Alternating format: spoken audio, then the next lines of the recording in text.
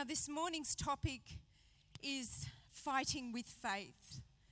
And, I'm not really an expert on this matter, although I'm an expert at fighting.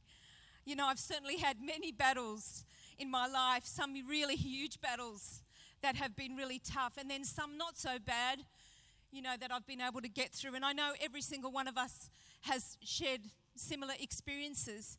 And today when I talk about fighting with faith, I'm not talking about the fight that we talk about in Timothy, in the books of Timothy, fighting and running your race, because that's the fight of our life, to sort of stay in that place, in our lane, running with God, getting to the end of our life, and God being able to say, my good and faithful servant. I'm not talking about that fight, because that's a lifelong thing that we are just running in our race. But I'm talking about the fights that come while we're doing that.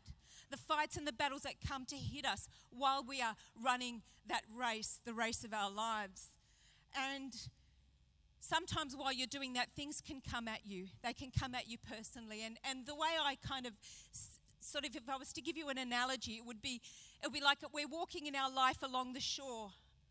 And we just, the water comes and it goes, it comes and it goes. And it's actually quite beautiful to just walk along the shore. And those waves come and they hit your feet and then they go again. But sometimes the waves get bigger. Sometimes we can get hit and, that cold burst comes and hits us right in our gut and then it goes away. And then sometimes it can be a huge wave and it can come right over us. And then I don't know if this has ever happened to you. I don't really like swimming much. I don't like the cold water. But I have been in the water where the wave can hit you and spin you around. And then you're trying to get up and you think you're on your way up. And as you're pushing to find air, you hit the ground and you realize, I'm going in the wrong direction. I need to get back on my feet. I need to get to the air. I need to know where I'm going. I'm a bit disorientated. I've been shaken up. And then you find your feet and you push up. And that's the battle I'm talking about in our life that can happen. And it can happen to anyone. And I remember actually one time when Brad was about 2 and Mick and I were on Palm Beach. And we were going with our church at the time and some people were going to get baptized. And Mick and I were going to get baptized that day. And it was a cool day and it was overcast. And I think Brittany was a little newborn baby and her grandma had her in the car. And I thought I'd take Bradley for a walk on the shore. And I was watching him, I was an overprotective mum. They didn't come easy. I was like the lioness watching her cubs. And as we were walking, and I'm just thinking, it's okay. And he was such a good boy, He's always stayed near mum and he's walking along. And all of a sudden, this wave crashed over us. And I just panicked. And I could not see him. I reached out to try and grab him and I couldn't see him. And all I could see was a little bit of his hair out in the top of the water. And you know what? I grabbed his hair I just grabbed his hair and I pulled it. And this poor kid, I don't know what he thought was happening. I'm sure he's still got a bruise on his head. I pulled that child towards me as hard as I could out of that wave. And the strength of that wave totally took me by surprise. And I'll never forget that day as long as I live because I was like, oh my goodness, I had to fight to grab that child. I don't know what would have happened. It was a huge, huge wave. And it took me completely by surprise. And sometimes life can be like that. Sometimes life can be like that. So how do we fight that? War is ugly. And we all hear about wars. And they say in wars that, there are no winners. That battles, there are no winners. But you know what? Christ has battled for us and he has already won. We are winners. We are winners. The war has been won and the war that Christ battled trumps any other war in our life. And we need to remember that whenever we're going through our battles because that's what builds our faith. That's what's helped me build my faith. And Jesus battled. Sometimes we think that, Christ maybe had this supernatural power and he did, but he was still a man. He was a man and he battled. And when I think about his life, especially towards the end of his life, when he knew that big battle, that climax of his life was coming, when that huge battle was coming, he was in the garden and we can read about it in Luke 22, 43 and 44. It says, an angel from heaven appeared to him and strengthened him. And being in anguish, he prayed more earnestly and his sweat was like drops of blood falling to the ground. It's really interesting. I thought that was really interesting that he had just had an encounter with an angel. A heavenly being had just come down, and he had that encounter, and it says that angel strengthened him. And then it talks about his anguish. And being in anguish, he prayed more earnestly. So that angel actually strengthened him to pray. It strengthened him to pray more earnestly, the Bible says. So it didn't actually take the battle away. It just gave him the strength to get through that battle, to pray harder, to seek deeper, to get stronger on the inside. And then the sweat coming down like drops of blood. I mean, I've never had that, but there is a term for that. There is a medical term for that. And it is a condition. It's a very rare condition, but it's called hematidrosis. And if you're a doctor and I haven't said that properly, excuse me, but that's what it's called. There is actually a medical term for that. When you're in so much stress and anguish that your sweat comes out like blood. And that's what happened to Jesus in his battle. And that would have been a really deep battle. And I often think about him on the cross when the pain was unbearable. You can see that he's suffering. You can see the pain in his body when he was hit and when he was tortured. You can see that pain. But you can't see the pain inside. You can't really see the emotion inside. And I don't know what it would feel like. I have enough trouble carrying my own sin. But to carry the whole sin of the world and the guilt and the shame and the grief of that on the inside of him, what a battle that would have been. We often talk about what happened on the outside, but we don't often realize what happened on the inside, in the spirit, in his emotions. It's in Isaiah 53:10 it says, "But the Lord was pleased to crush him, putting him to grief." What that grief would have looked like on the inside, I don't know. But I know he was still in a battle. And he had to fight to say the words. When he looked at the people that were torturing him, when he looked at them, he had to probably battle that grief and that betrayal, and that humiliation to say, "Forgive them, Father, for they know not what they do." I think that was a battle on the inside. And when he went down, it says he went down to Hades in the depths of the earth to grab the keys so that he could unlock eternal life for us. What would that battle be like? Where did he get the keys from? Who did he have to fight to get those keys? I don't know. It doesn't really say. But that was a battle to rise from the dead. He is just what we need to look at. He is an example of our faith. He is the one that gives us strength to bear. When we look at him and we see that he has won, it gives us hope to win, to know that we are winning. And really, how do you fight that kind of a fight? How do you fight the fight of faith with faith? And I think one of the really important things that we have to understand is what we're actually not fighting. So I think sometimes when we realize what we're not fighting, it helps us to fight well and to fight with faith. And because we're physical beings, and the enemy's greatest delight is to hit us, to bring that wave on us through other people.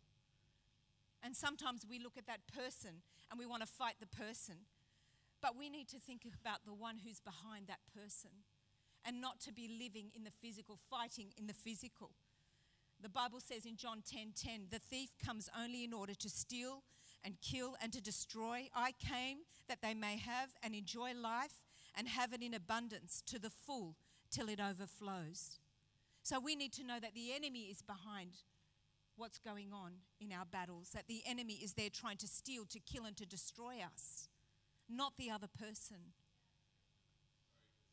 1 Peter 5:8 says, "Be sober, well-balanced, and self-disciplined. Be alert and cautious at all times, that the enemy of yours, the devil, prowls around like a roaring lion, fiercely hungry, seeking someone to devour." And I don't know about you guys, but I've met people like that. Have you ever met people that always want to, hey, I'm Leb. There are people that just want to have a fight all the time. Are they not? But we've got to look beyond that. We've got to look beyond that. We've got to look to the source. And when we're facing our battles, it's important that we discern the spirits and know how we ought to respond. We need to know. I learned very quickly in my battles that the biggest trap of the enemy is that if we start fighting people, the enemy's going, "Yes, That's great, I got that one. He'll tick it off his list because that's exactly what he wants us to do. He wants to bring division. He wants to break relationships. You know, I mean, husband and wife, how many times does that happen? We've got to look beyond that. We've got to look beyond that. We've got to see things through the eyes of faith. 2 Corinthians 10:4 says, the weapons of our warfare are not physical weapons of flesh and blood. Our weapons are divinely powerful for the destruction of fortresses. Our weapons are not physical weapons. They're not physical weapons. They're not physical weapons. They are spiritual weapons, spiritual warfare. And it's really important to remember that whenever we're in a battle, whenever we feel at work or at school or wherever we go, in our relationships, in the shops, how many times have you guys had, I had once somebody steal my parking spot. You know what, I felt like someone had beaten me up, but I didn't want to fight that person. I tell you, they were a big Islander person, and I thought, I'm not gonna have this fight. I gave them the spot, but afterward, I felt, oh my gosh, what was I going to do with that? What was I going to do in that moment? How was I going to fight that battle? Thank God I decided not to. So Jesus knew. Jesus knew when they mocked him, when they tortured him, when they murdered him. He responded with those beautiful words, forgive them. Because he knew the battle was spiritual. He knew it wasn't the people. He knew his purpose. He knew who he was. He knew who his Father was.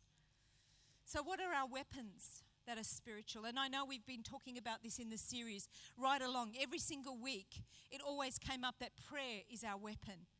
Praying, keeping those communication lines open with God, constantly putting ourselves before God and our requests before God and praying for people for strength, inviting the power of God into our situation, calling down the Holy Spirit to take hold of that situation, of that person, praying for that person because obviously they need prayer.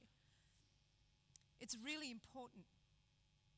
And worship is another weapon. And I love worship. I love to worship God. And when I read the scriptures, I see David and how much he loved to worship God.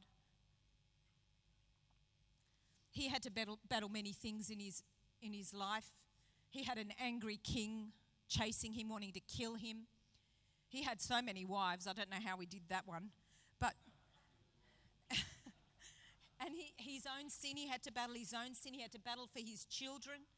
And a lot of times in the Psalms, you hear him lamenting over his life. And one of the Psalms, in Psalm 71, he cries out to God, and it's like a prayer.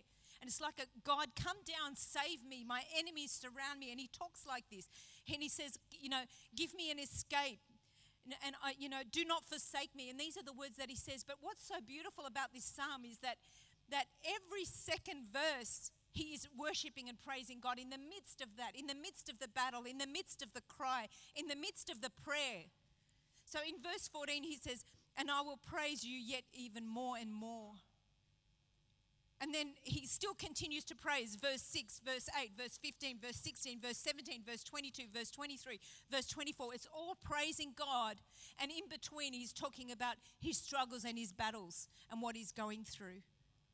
And he's still praising God in the midst of that. And I think there's a lot for us to learn about that. No wonder God said he was a man after God's own heart. Because you know what? It's a slap in the face of the devil when you can praise God while you're going through something. It is a hit, and you actually destroy his power when you can praise God in the middle of a battle. And I know I've been in church a long time, and I've seen people come to God when they need him, and then off they go, in their life, and life goes back to normal. And then they come back when something else goes wrong, or when they need something, they come into the church, they get what they need, and then they go back and it's gone again. The battle's finished, so they're gone again. But you know what? That's kind of their faith is going in a circle. They're not really going anywhere. It's just a circle going, grinding and grinding. But the one that can worship God in the middle of the battle is the one who has an increase in faith every single time he defeats a battle. He gets through a battle. He gets to the other side. And he moves forward. And that's what we need to do as believers, to be moving forward every time we go through something. Worship him anyway. Worship him anyway. And there are beautiful stories of the heroes in the Bible, that have actually worshipped God in the midst of a huge persecution. And if I think of the book of Daniel, and we know the story of Shadrach, Meshach, and Abednego, we know that story, and the words they said were so powerful. You know, when they stood before King Nebuchadnezzar, and they did not worship his God. They would not do it. They wanted to worship their God. They knew. They loved God more than anything. And they said to him in verse 17, "If it be so, our God whom we serve is able to rescue us from the furnace of blazing fire, and he will rescue us from your hand, O king. But even if he does not, even if he doesn't, even if he does not, let it be known to you, O king, that we are not to serve your gods or worship the golden image that you have set up." Even if I don't get my way, even if I don't get what I want. And that's what's beautiful about worshiping God in the midst of our battles. That's powerful, and that fills us with faith. And that's how we battle. That's how we battle God, for God, with God. And then the king ended up worshiping the God of Israel. And people are watching. People are seeing how we battle as Christians, as believers, with God, how we battle. And you know, the word of God is a weapon. The word of God is a weapon. The word of God is such a powerful weapon. And I love the word of God because I know that when I speak the word of God, that I'm not just saying words, but I'm releasing power into my situation, into the atmosphere.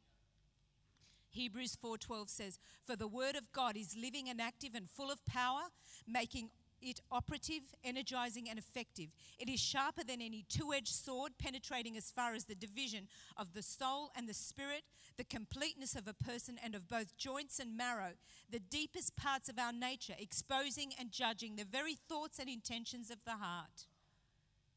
That's just what it does. It's very powerful. It's very powerful. It's sharp. It cuts away. It cuts away the power of the enemy.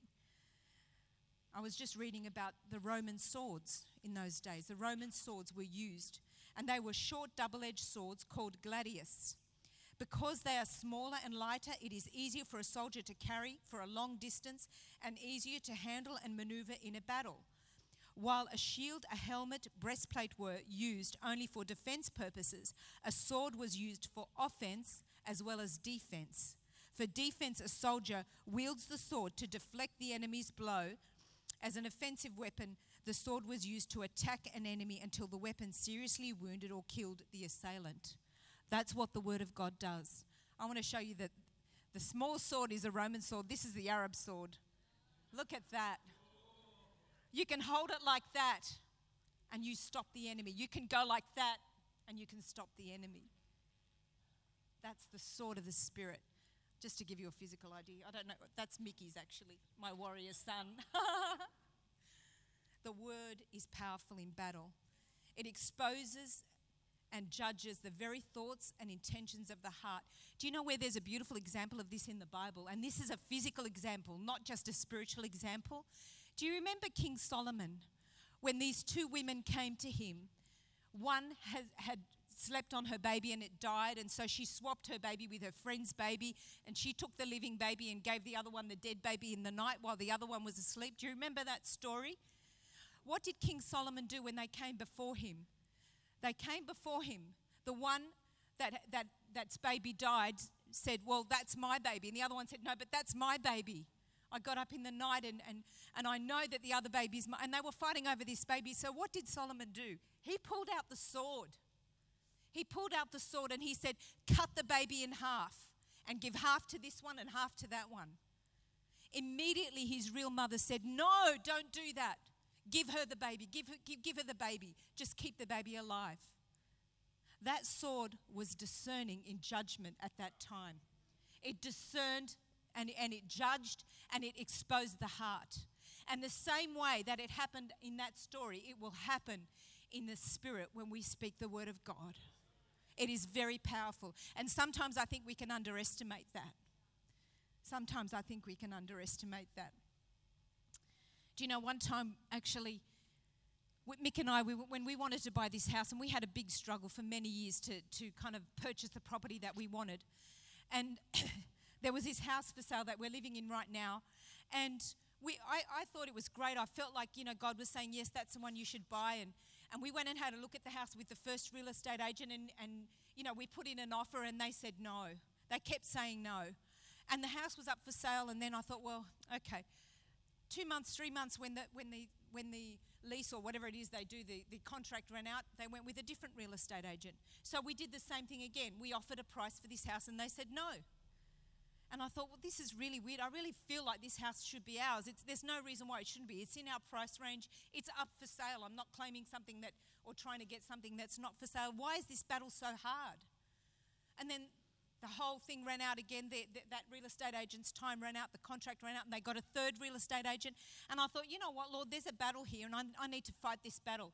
So me and a really great Christian friend of mine who's a prayer warrior, I went and I bought the best bottle of extra virgin olive oil you can possibly buy. I went to the front boundary of that house, and I said, God, I have to fight for this house. I don't know why, but I'm going to fight for this house. I'm going to fight for this house. I poured the oil, and we prayed. We prayed on that fence line. We marched up and down, and I said, devil, you're not going to stop my blessing. This house is for sale. This house is for sale. Why are you stopping me? You're not going to stop me. And I started speaking the word of God over that house.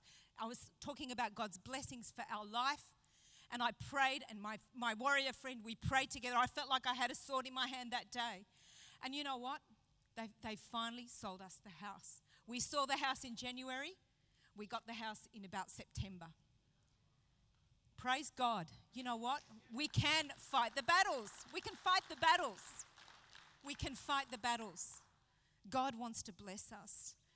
Hebrews 6:18 and 19 says this. So that by two unchangeable things, his promise and his oath, in which it is impossible for God to lie, we who have fled to him for refuge would have strong encouragement and indwelling strength to hold tightly to the hope set before us. This hope, this confident assurance we have as an anchor of the soul. It cannot slip and it cannot break down under whatever pressure bears on it. A safe and steadfast hope that enters within the veil of the heavenly temple, that most holy place in which the very presence of God dwells.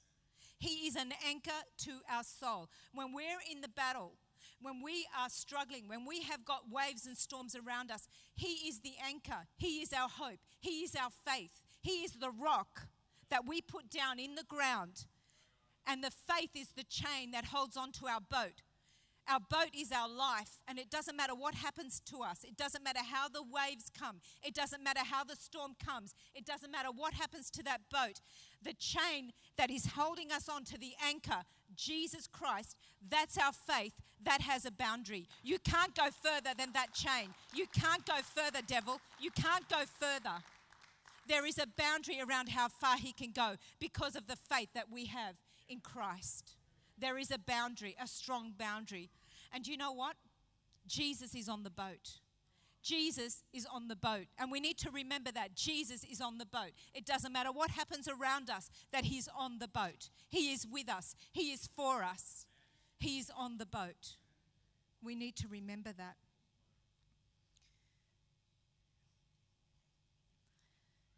There is a difference between hope and faith, but yet they are very similar.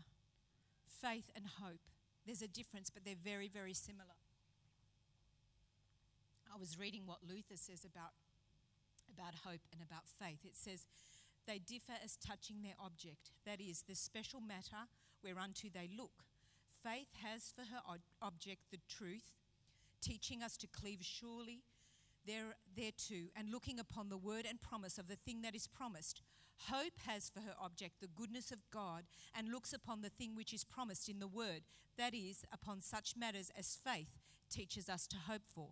Now that's a tongue twister, but what it's saying, the truth, faith is the truth. Faith is not the facts, faith is the truth of God's word. And hope is God's goodness for what's to come. Hope is God's goodness, and they sit together closely. We have faith in God. We have truth in his word, and then God's goodness comes in the hope that we have. And it's really important that we cleave ourselves to him. We attach ourselves to him, the rock, and he's the anchor that holds us down, that controls what's going on in our world. He does control that. He is the one, and he's with us, and it doesn't matter where we go. And can I just say, when you know Jesus is on the boat, you fight differently.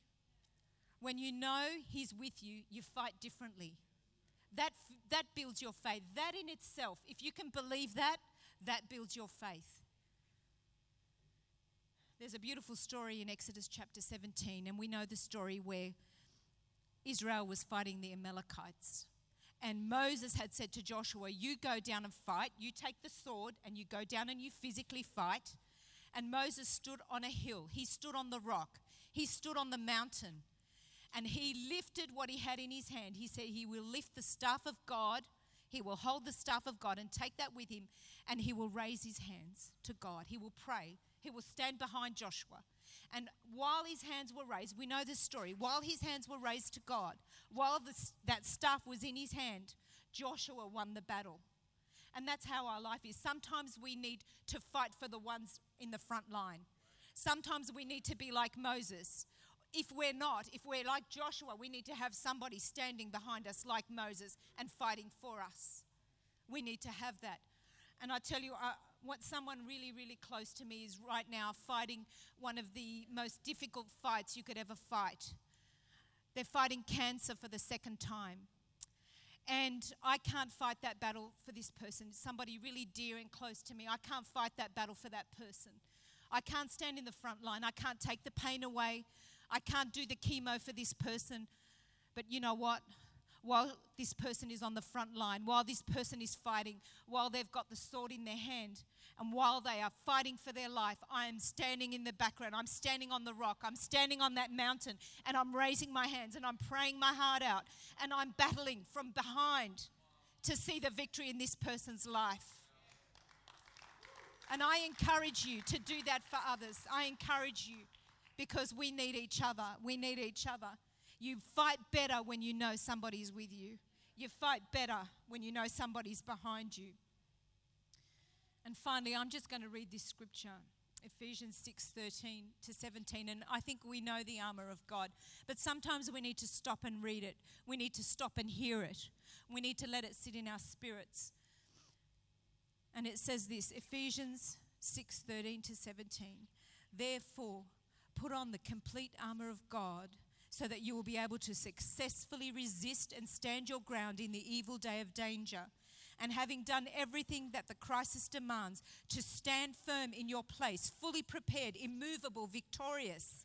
So stand firm and hold your ground, having tightened the wide band of truth, personal integrity, moral courage around your waist, and having put on the breastplate of righteousness, an upright heart, and having strapped on your feet the gospel of peace in the preparation to face the enemy with firm-footed stability and the readiness produced by the good news. Above all, lift up the protective shield of faith with which you can extinguish all the flaming arrows of the evil one, and take the helmet of salvation and the sword of the Spirit, which is the word of God. What beautiful words. Hold on to those words. The shield of faith blocks the enemy, blocks his weapons. The breastplate covers your heart. The helmet protects your mind. The sword destroys the enemy. So I just want to ask you today, what are you fighting today? What is your battle? It could be a huge thing. It could be a little thing. What are you fighting today? What is the battle that's standing before you? Where's the front line of your life right now? Are you struggling with sickness or relationships or finances? Your work, what's happening for you? Are you trying to buy a house and it's just not happening? Are you battling to do that? Let's stand together. What are you battling for? What are you battling for? Right now, I just want to open the altar. You know, we don't need to know your battles, but God knows your battles. And I want us right now, as we come forward, to bring our hands open to God, to the altar of God, and bring our battle to Him. To bring our battle to Him. I want us to do that this morning. And I know there's people that have things that are unthinkable, but we need to bring them to God. We need to say, God, my faith is in you. God, strengthen that chain that holds me to the anchor. I just want to open that altar right now as the band sings. Just come forward. Bring yourself forward. Bring yourself forward, because God is right here, right now. God is here. God is here. Just bring that battle to Him. Bring that battle to Him.